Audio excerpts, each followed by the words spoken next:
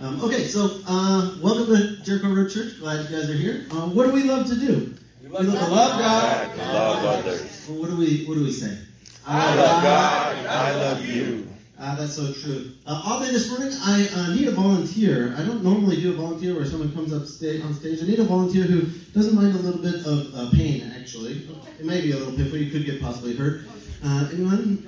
All right, Derek, I volunteer you. All right. This is voluntold. When there are no volunteers, Derek's going to come up. I don't know if y'all know Derek. Here, come on up. He is a booth guy, so you may have he's never been on video. Oh, yeah. Hello, Derek. How are you? Would you hold up your hand for me really fast? Either one. Let's go with that one. Put these on there. Yeah.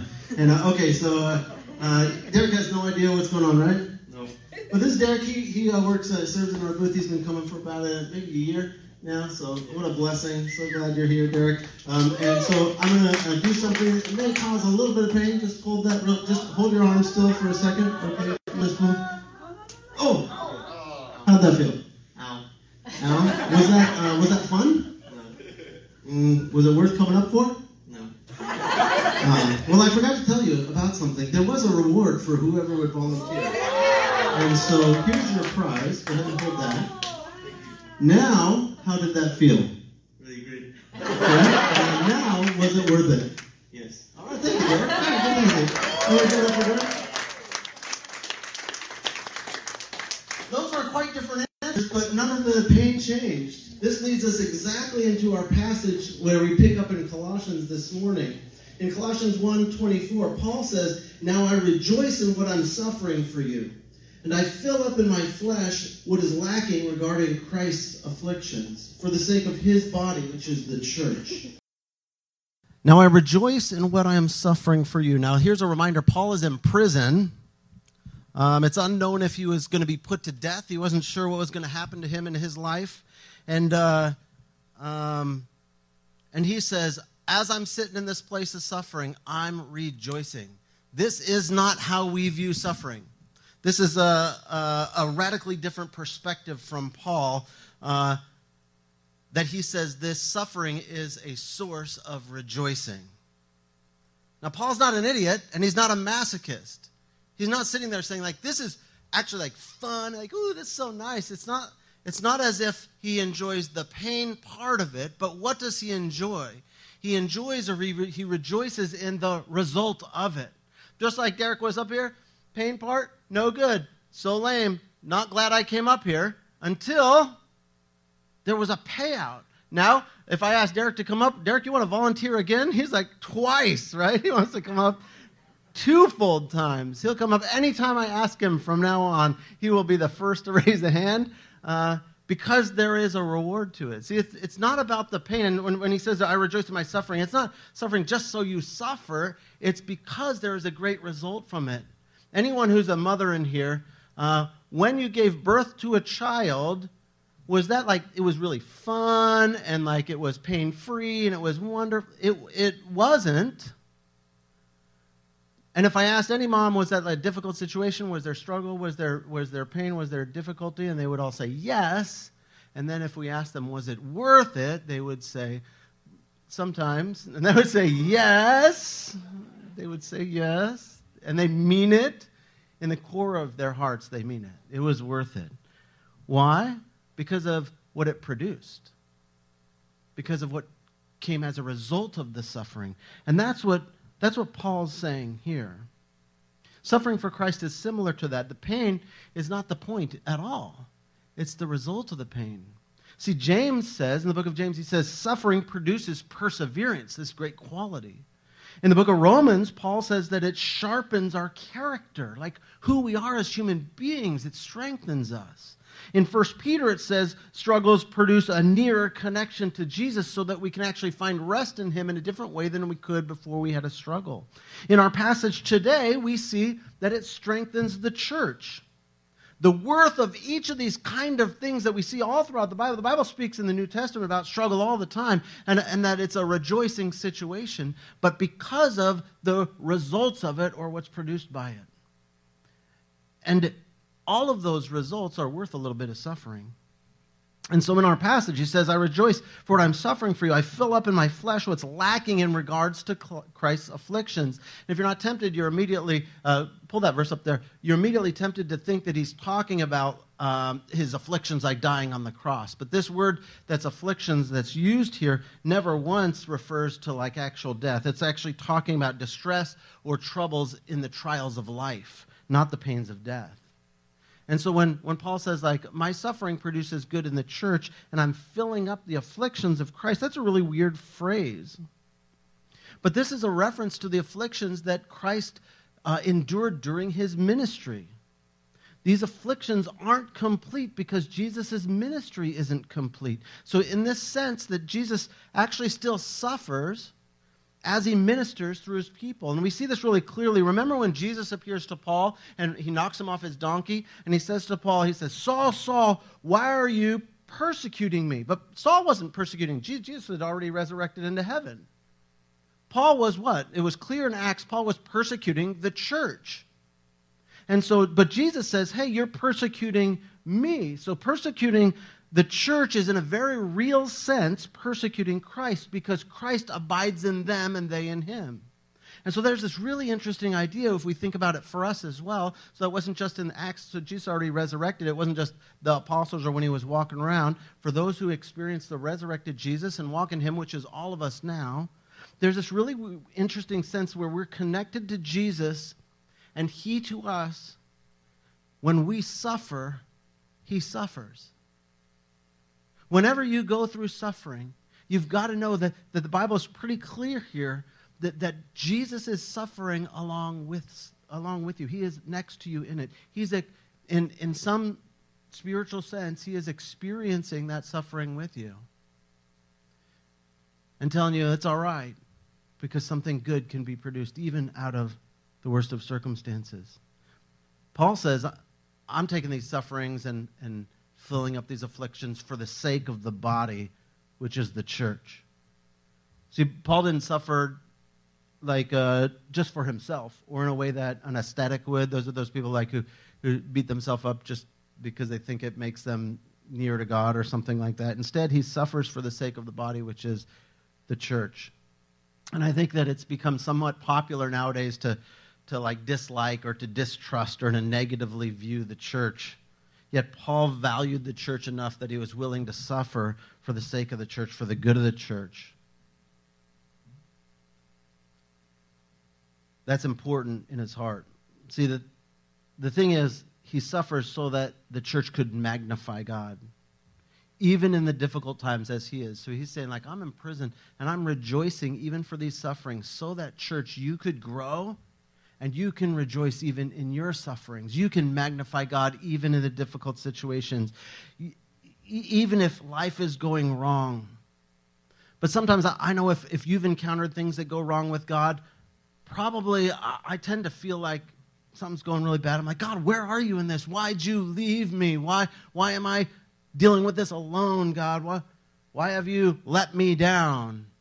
And I immediately think that God somehow has let me down if I encounter some sort of suffering. And I don't normally go to magnifying God and rejoicing in the Lord when I'm rejoicing in suffering. But in reality, if I only magnify God during the great times, if I only rejoice when things are really good, then I'm going to miss out on half of the magnifying opportunities.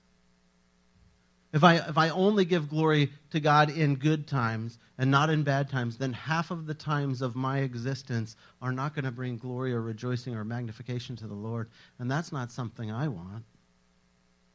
Such an opportunity provides a platform, at least for Paul as he's in prison. This suffering provides a platform to encourage the church, for the message to go out even stronger. He continues this way. He says, I've become the church's servant by the commission God gave me to present you the Word of God in its fullness.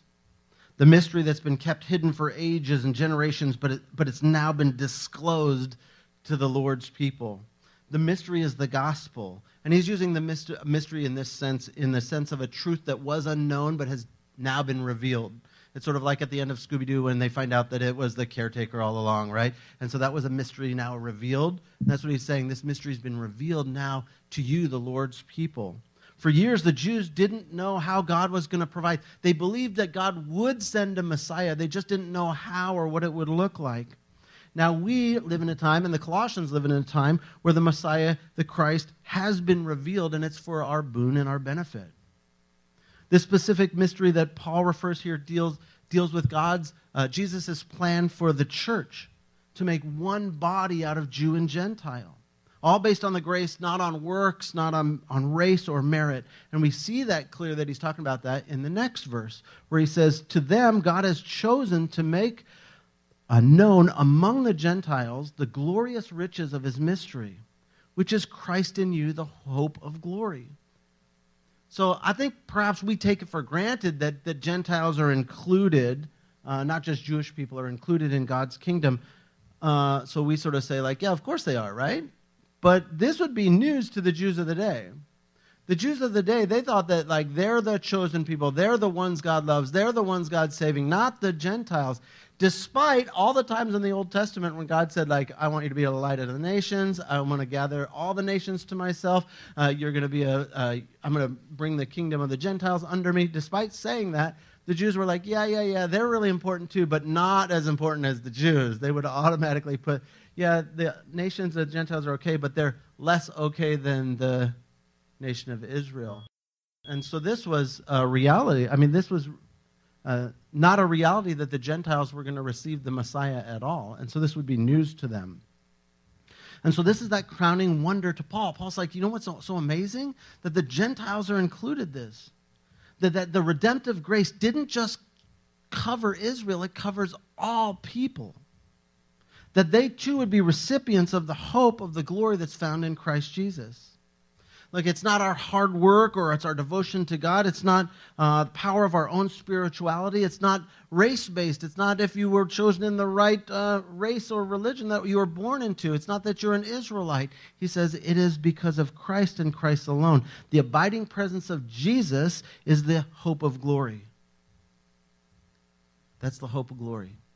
See, hope's critically important. Without hope, life is not worth living.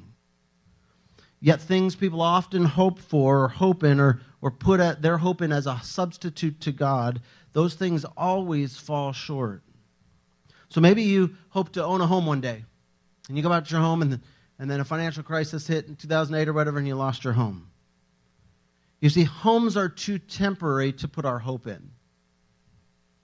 Maybe you got married, and you hope for that perfect marriage, and maybe things didn't go quite as planned, and there were some fights, and you got divorced. Or maybe your spouse died. Or maybe you're in a marriage and you're barely limping along. You see, if our hope is in people, people are too temporary to place our hope in.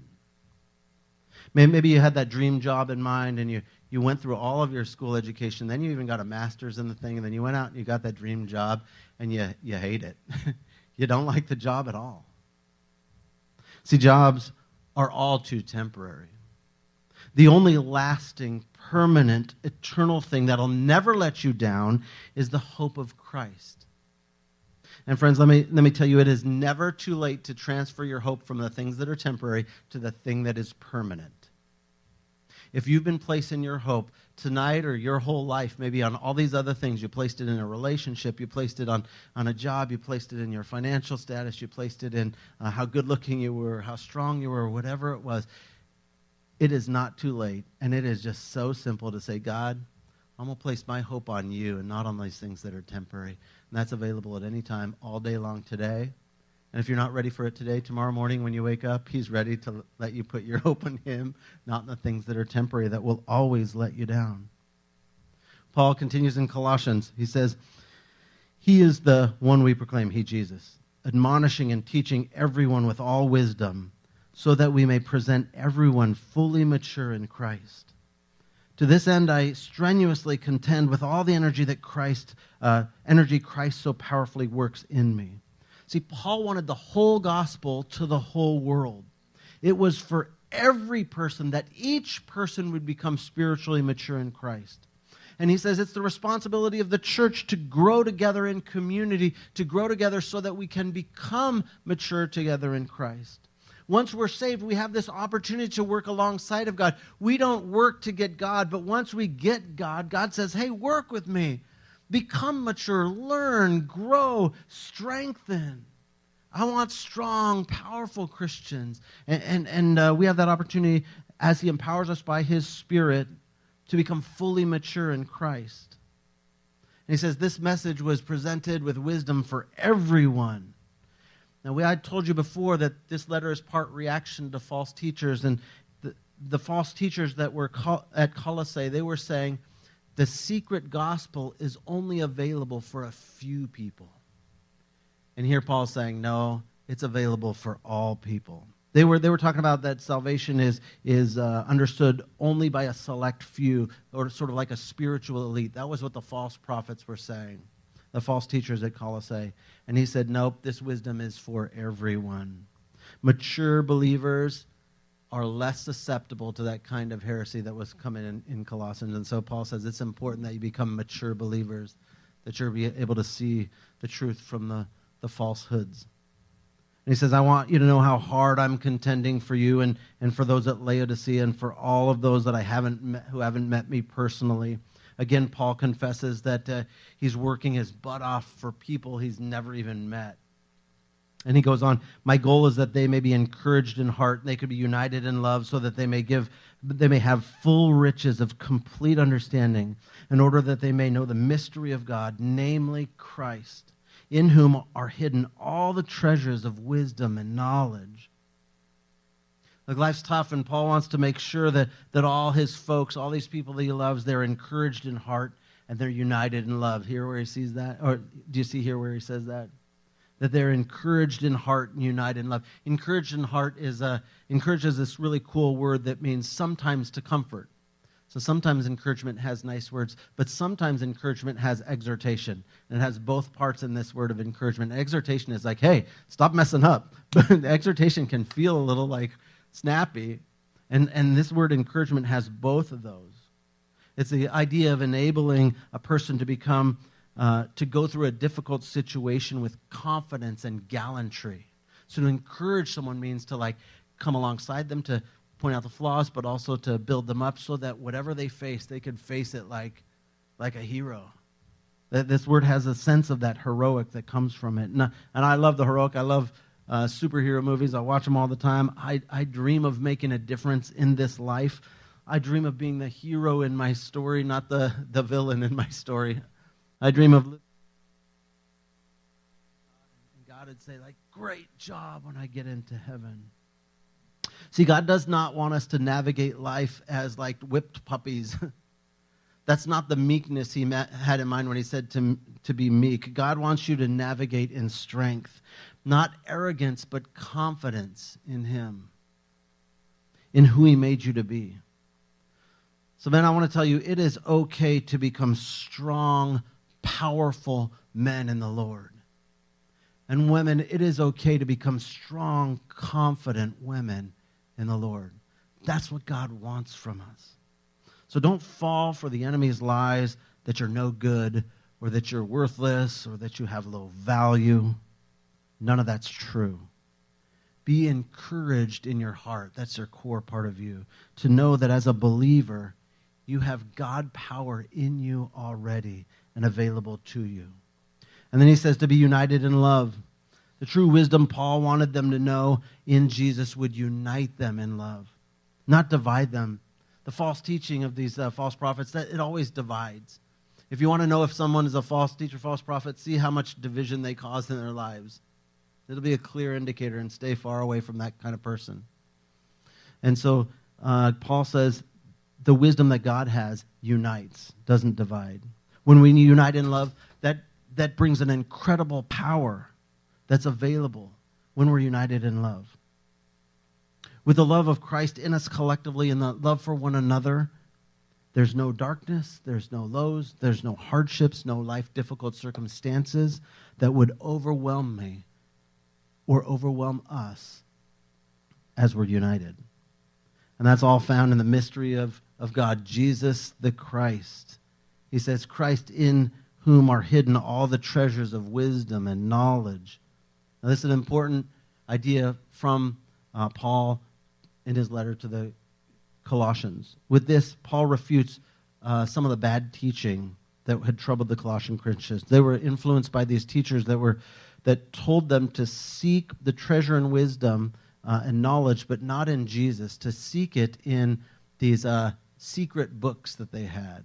And so there was this group called the Gnostics, and the Gnostics said that we have these secret books, so God's revealed to us a special message. We wrote it down, and it's only for the select few who can come look at these books. And that's where the knowledge is hidden in. It's sort of like Church of Scientology. If you know anything about them, you go in at level 1, and if you pay a little bit more, you could go to level 2, and a little more, you could go to level 3. And so that was sort of the Gnostics of the day, the same sort of thing. And it wasn't available for everyone. And so when Paul uses this word, wisdom is hidden in Christ, he's actually using this ancient Greek word called apokryphos, and you might be familiar with that because the apocrypha is these like non-biblical books. Sometimes we refer it to those kind of things. And so he uses this word. They were using this word as like, we have the special knowledge. And then Paul takes that same word and he says, no, what you have is, if you look here, in whom are hidden all the treasures of wisdom and knowledge. They're found in Christ. They're not found in special books. They're not found for the ones who could pay to get to level 7. They're not found in some other place other than Christ. And so he uses the same word that they were using, but he says it's not a secret library or a secret level you have to get to. It's actually available to everyone in Christ because Christ is available to all. He's not hidden or far away. He is available free and right now. He wanted them to know that real wisdom is not hidden in secret books, but it rather deposited in Jesus Christ for all to access it. It's like a universal library card. You can get the book of Jesus anytime you want. Just look at him. In our last section, he says, I tell you this so that no one may deceive you by fine-sounding arguments. For though I'm absent from you in the body, I'm present with you in the spirit, and I delight to see how disciplined you are and how firm your faith in Christ is. So those who told the Colossians to find wisdom and knowledge apart from the simplicity of Jesus, they were very persuasive. Like clearly, because Paul had to write them, people were listening to them. And the lure of hidden or deep meanings of stuff or knowledge that I can sort of get and just me get, that can be strong and deceptive. So Paul reminds them to look to the truth of Christ. Remember, this is our theme of the whole book of Colossians. To look at the truth of Christ so that they wouldn't be deceived by fine-sounding arguments. And then through prayer and purpose, Paul says he genuinely feels united to them. To those Christians, he said, I'm united with you in spirit, though I'm not with you presently. And he says, I'm confident in your ability to overcome because you guys have these two cool characteristics. He says, jump that verse right back up there again at the very end. He says, here are those two characteristics that the church of Colossae had. He says that you are disciplined. Discipline has this frame of mind that they wouldn't be pulled off of target. Discipline is a military term which indicates that they help one another stay in formation. They stay in proper order. And so he says, your church is doing a great job of helping one another. You see someone gets out of order, you help them get straight back again. They're disciplined, not easily pulled off of task or away from Jesus. And this is so awesome. Not just self-disciplined. He said, you all are disciplined together as a church. So cool, sort of like saying the church is marching in step together. What a cool phrase. And then he says that you guys are firm in your faith. Firm in your faith is another military word for solidarity. It's this dense word. It's sort of like saying you guys are a tight fist, or like you're presenting a solid front as a church. But the firmness is not in military might. It's not in beating up other non-Christians or beating up other Christians. Rather, that this firmness comes both individually and collectively as we find ourselves in this really firm place of Christ. A shared commitment to faith. A shared commitment to say, like, hey, if you're hurting, I'm hurting. I want to be next to you. If you're rejoicing, I'm rejoicing. I want to be next to you. If you need my help, I'm there. If I need your help, I need you to be there. I'm praying for you. I'm caring for you. I'm walking alongside of you. We are in step. We are firm, and we're disciplined. He says about this church at Colossae, he says, that's one of the things I know you're going to overcome heresy because you are that together. And I would say the same thing for our church. When I look around at our church, I am always so impressed about your ability to be next to one another, that the church is more important than the pastor. That's my favorite part about this church, is that you guys meet without me all of the time. I love it. I love that there are lunch meetings, there are prayer meetings I don't know about, there are text threads that I'm not involved with. I don't have to approve or do anything, that you guys care genuinely for one another. I absolutely love that, and that you help one another, you mentor, you care, you come alongside, you march in step together in this firmness. It's so fantastic. So through hope and encouragement, united in love with discipline and firm faith, we could face any of the suffering that comes our way. As we step into the truth of Christ together, as we live for Him, as we grow in Him, as we really take in what He's talking about today, that each of us gets to get stronger together. And that's a smile-worthy phrase. I hope when we're listening to this, God's saying, you are strong. I am with you. No matter suffering, even in the worst of things, you can rejoice.